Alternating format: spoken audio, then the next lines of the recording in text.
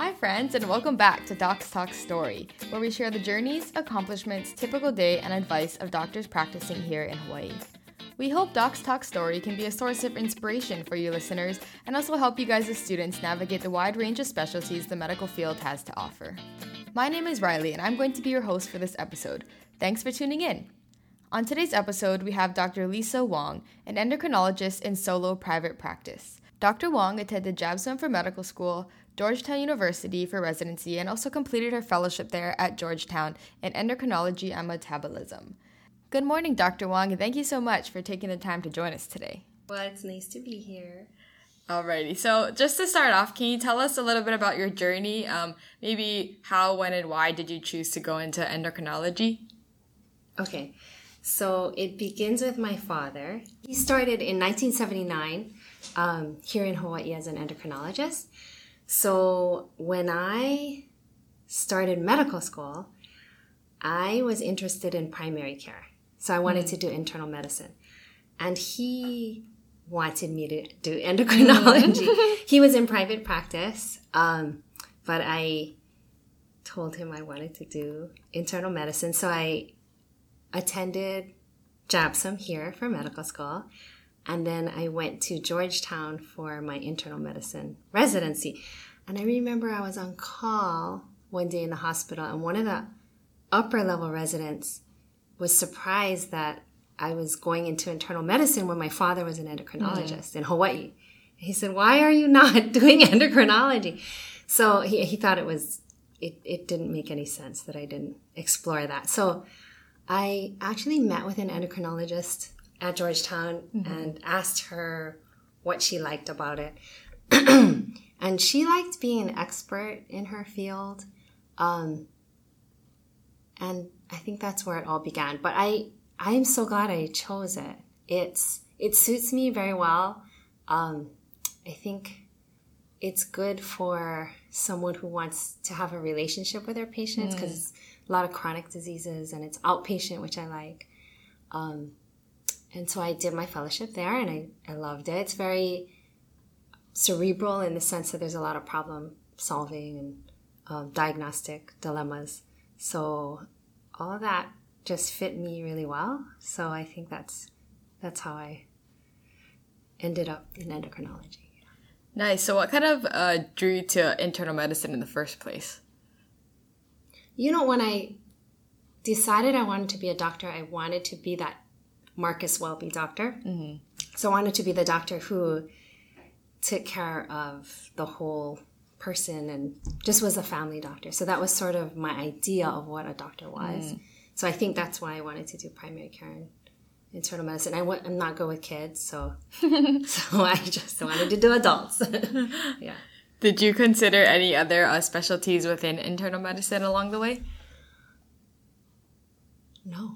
No, not really. It's good. Yeah. Nice and easy. So within endocrinology, are there options to further subspecialize? You could do on the mainland, you could do, some people do reproductive endocrinology. There are people that are just thyroidologists. Oh, wow. They only do thyroid disease. But I think in Hawaii, you'd be a generalist. So as far as the training pathway, it's just 3 years of internal medicine residency and then how many years of fellowship? It's usually 2 or 3 years. So okay. I did 2 years. Okay. How competitive is endocrinology as a specialty? I don't think it's competitive. Of course, I stayed at Georgetown, so they knew me, and I don't feel that it's a competitive field. I think there are not enough. There are not enough endocrinologists, and so we want more people to train in that field. Yeah.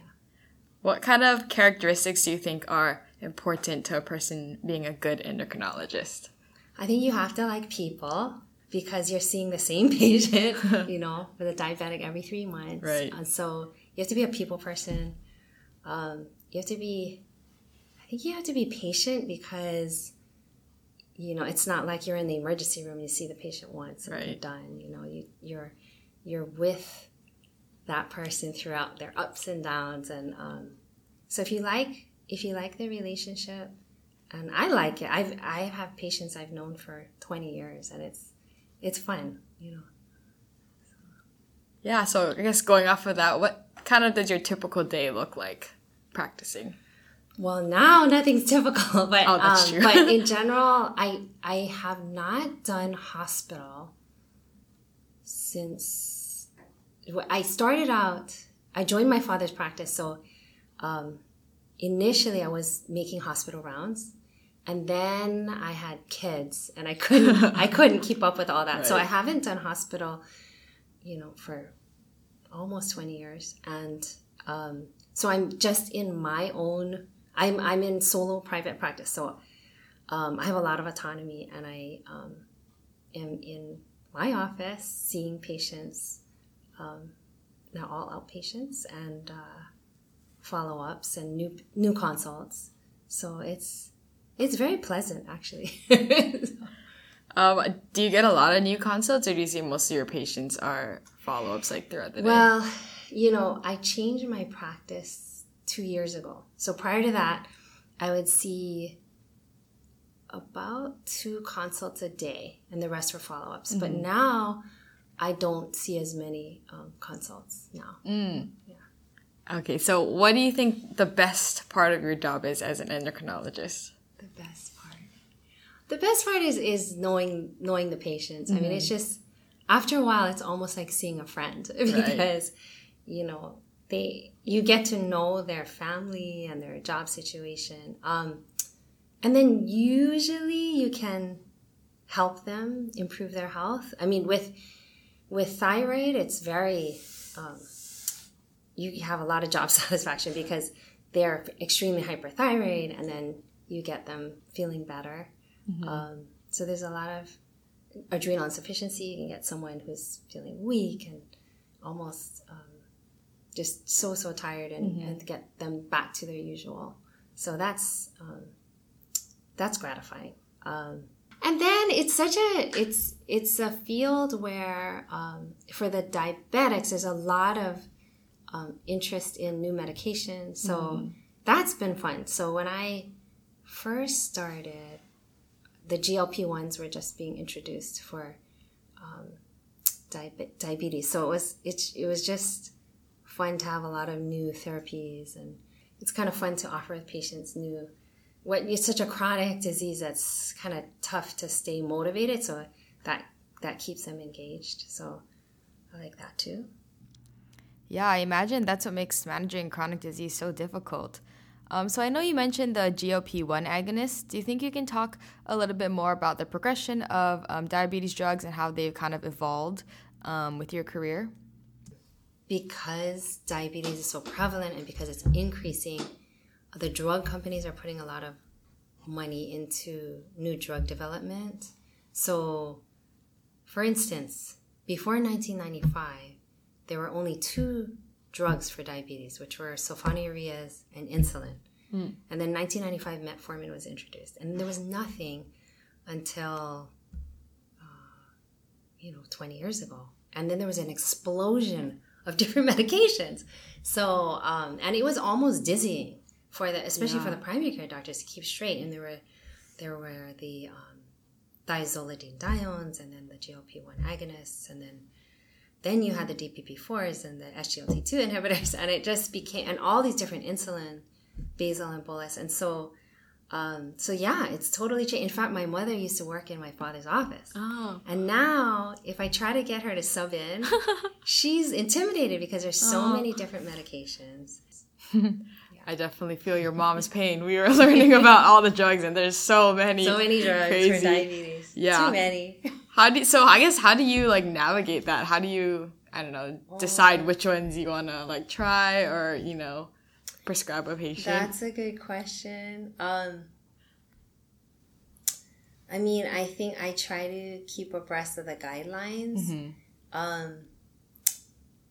And this, the data, the evidence. But it does, in the back of my mind, I'm like, these patients just need to change their lifestyle. I'm not all of them, but, really the burden of the medications, some of them are so many medications.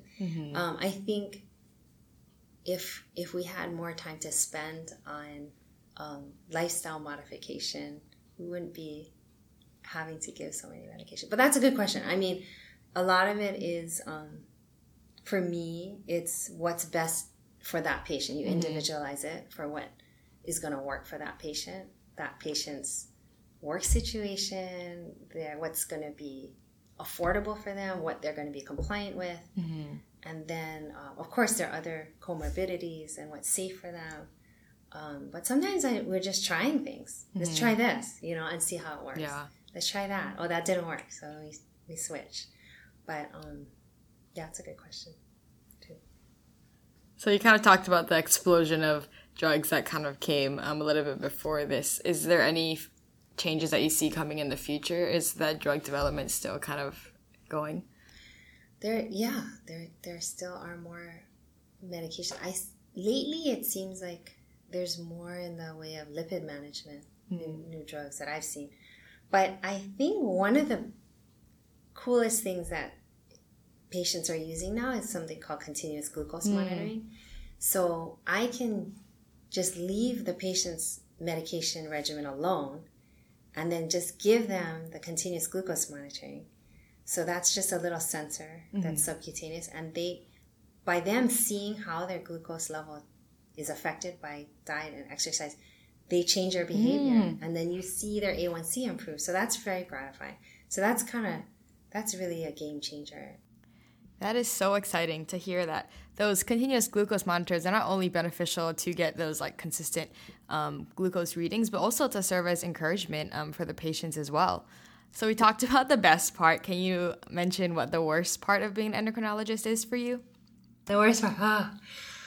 I mean, at the same time, it's very challenging. The diabetic patient is very challenging because, you've got to keep them motivated. Right. And there's a lot of stressors in people's lives that keep them from their goals. So I think the most challenging part is just not only relevant to an endocrinologist, but all of medicine now is just the complexity of the United States healthcare system, and how there is layers of bureaucracy, and there's a lot of regulation, there's the health insurance, and then there's third party and the pharmacies, and it's just so many different, sometimes the patient gets lost. So that's frustrating. And the time spent on other things besides patient care. I'm sure you've heard that.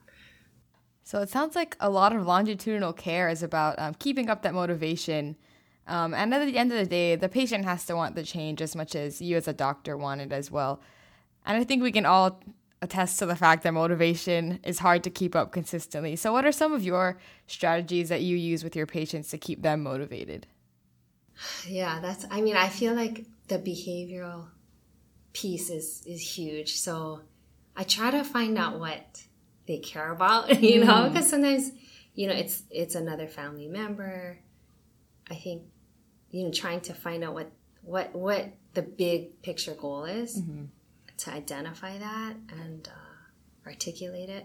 And then I think also to give them this is my style, to give them a lot of grace, because people are really hard on themselves, and sometimes just letting them not beat themselves up and know that this is just a natural process of, this is the natural progression of type 2 diabetes.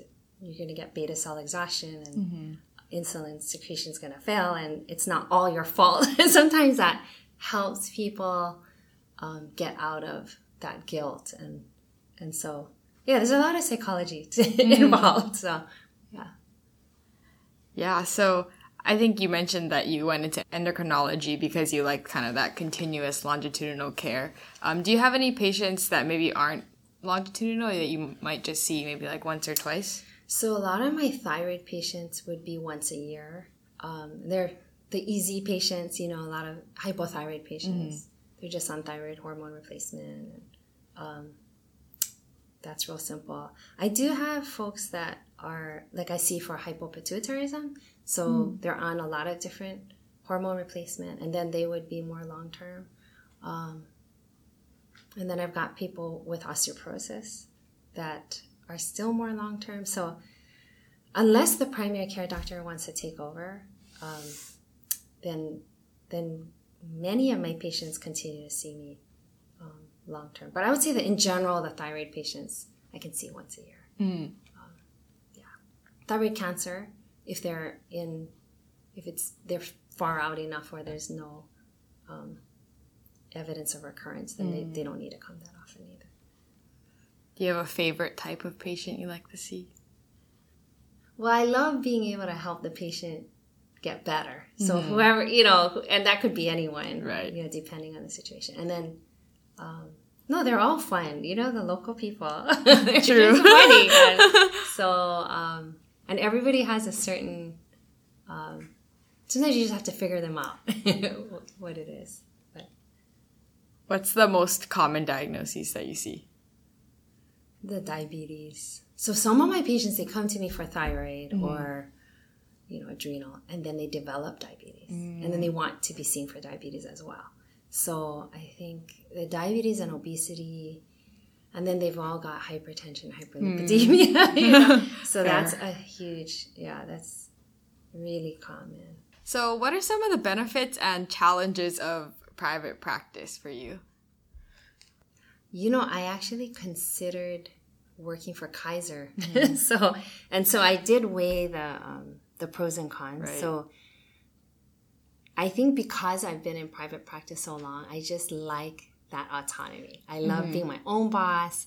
If I want to take off time, I can do that when I want. I don't have to ask anyone. So I love that. But on the other side of the coin is that I still, the buck stops here. So I'm responsible, to make sure all my I's are dotted and my T's are crossed. So that's the hard part. I think now, the environment now makes it harder to run a private practice because there's so much more documentation required and just to keep up, the government keeps changing the requirements are. So just to keep on top of that is tough. I mean, I've been blessed with 2 staff that have been with me from 2002. So they're just really great and they make my life great. But I think if you had trouble with staffing, it could be difficult. That could be another challenge. I haven't had trouble. I think for certain fields, you might have to be marketing, but I haven't. I mean, because endocrine is in such demand, you really have no dearth of patients. And I think that's true for a lot of specialties now. So you talked about autonomy as one of the benefits and things that you like about private practice. And I think that flows really nicely into a conversation about work-life balance. Do you have a lot of time outside your practice to kind of do things that you like and hang out with your family?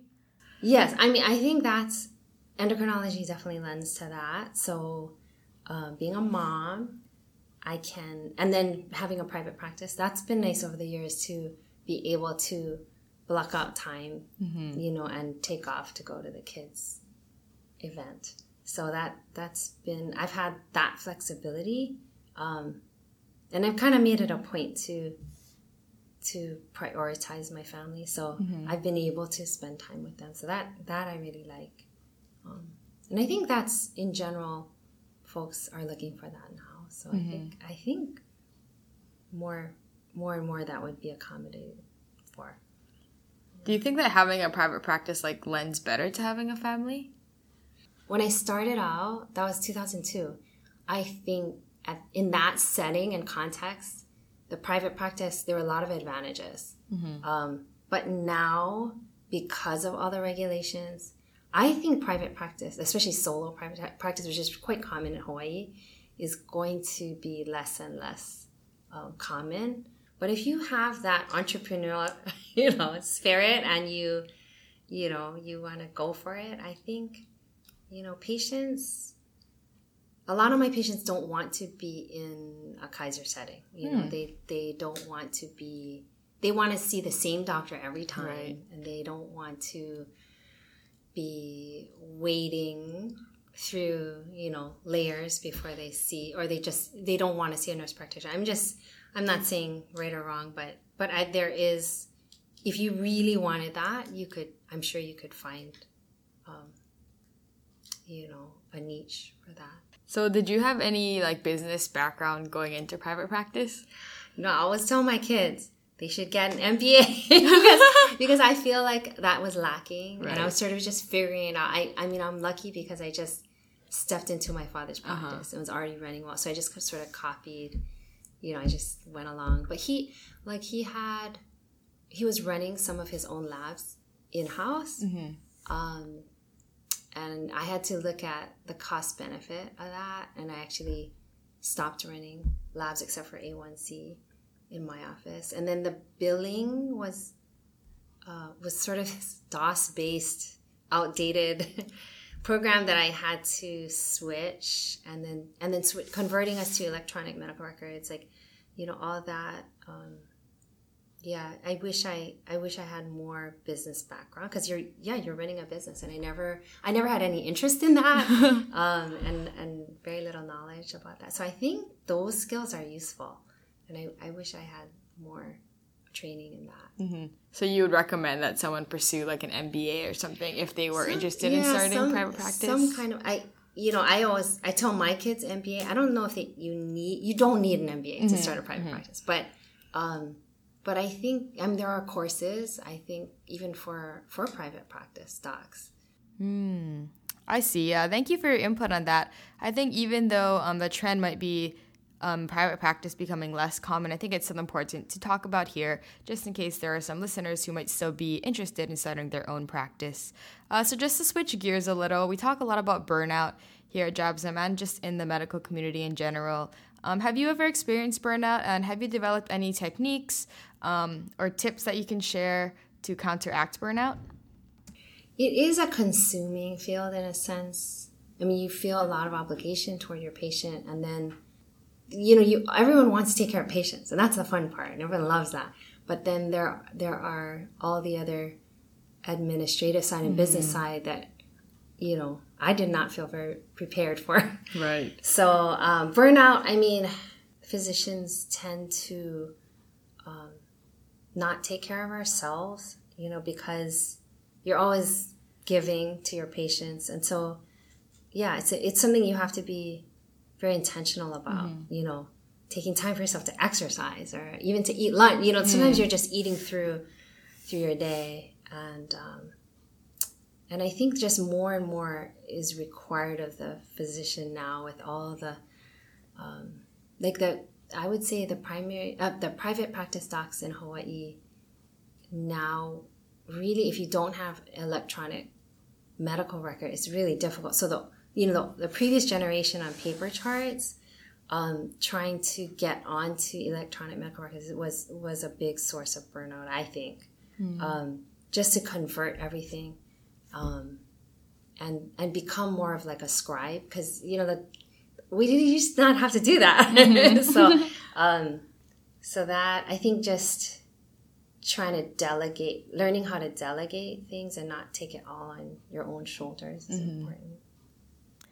Yeah, I think even as a student sometimes, being okay with resting can be so hard. There's always something else to do, and I imagine that's even harder as a physician when you have the actual responsibility of caring for patients and things like that.